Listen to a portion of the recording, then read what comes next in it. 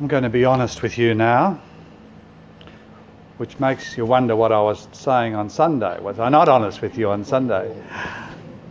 Well, I'm telling you something that perhaps I wouldn't feel comfortable saying to the whole of our parishes, but there's going to be trouble finding a parish priest for the Ipswich Catholic community.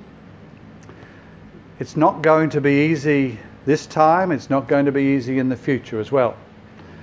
But I think you know why that is, because you've been people who've looked around you. You've seen changes happening in your parishes before your very eyes. You've recognised that some of the security that you thought was going to be with you as a parish has changed over time. And yet quite wonderfully have you adapted to all of those changes. The reason that it's going to be difficult to find a new pastor is that we now live in an age when there are so few priests, comparatively at least, who have the sort of experience to be able to manage 4 quite rich, diverse and at times very complex communities. But that's the same throughout the whole Archdiocese. Too many busy parishes, too many people who aren't keeping up, I suppose, with the whole change of the dynamic of society. Yet, if tonight we brought in a management consultant, some high-paid professional, to come in here this evening and say, we have a big dilemma. How are we going to operate as the Ipswich Catholic community when we're really looking for a leader? I suspect that highly paid management consultant would look around and say, what on earth are you on about? I'm looking out here at an enormous number of people who are the people who work to keep this community what it is. Sure, you may have difficulty with 1 or 2 of those key personnel, but he'd look around here and say, I see an enormous number of people, and this is only, I'd say, a quarter of the people who could be here this evening, who are ready to steer this rather solid and historic ship of the Ipswich area. Now, I don't think the management consultant is here, but somebody who knows a lot more than a management consultant is. Jesus is here tonight, and he would say, look at my disciples. Look who's gathered to come along and recognise their giftedness. Look who's sitting in that church at Leichhardt with their particular gift that they're offering to the community. It's a different gift almost for each person here. But I suspect he would be very pleased to think that you had picked up what it was that he was saying to the disciples. In your own way, using your own talent, using your own voice, with your own experience, your own insight, do what you can to bring about the kingdom in your area. We're not called to go overseas and convert people. I suppose some people may have done that from this area, but what we're asked to do is bring about the necessary changes in this place here. And for our parishes to thrive and to grow, we need to be strong enough to change, to see what's happening in those changing times, to see our task clearly before us. We need to think like those disciples who heard Jesus say, I've been given an authority that I pass on to you.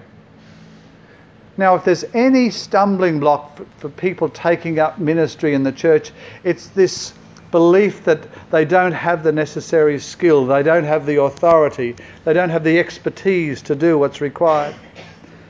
That's why I love this calling of the disciples so much, because he needed us to know what their occupations were.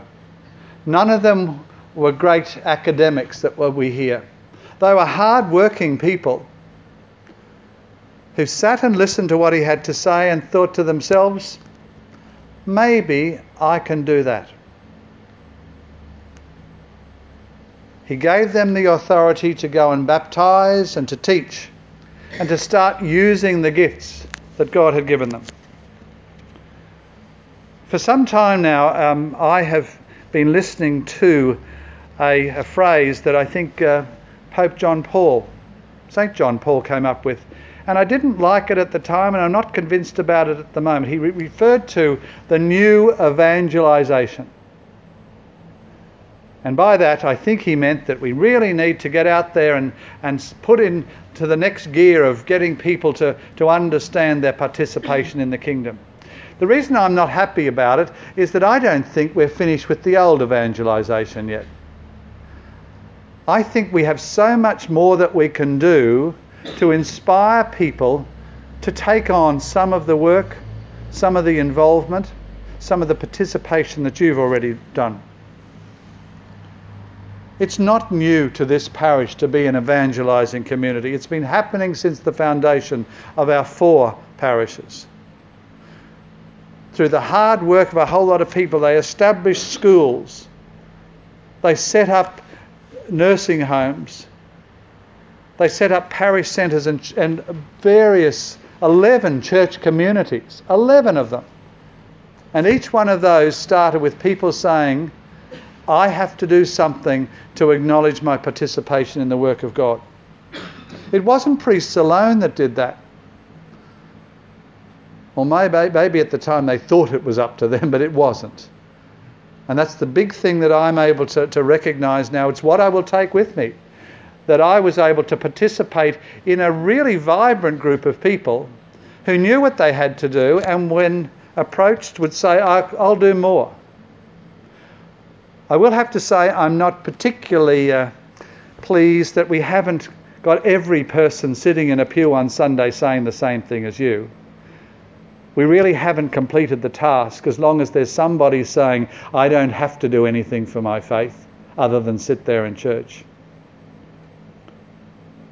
That's the gift that God gives them. The gift in order to be able to respond with the stewardship of their time and their talent.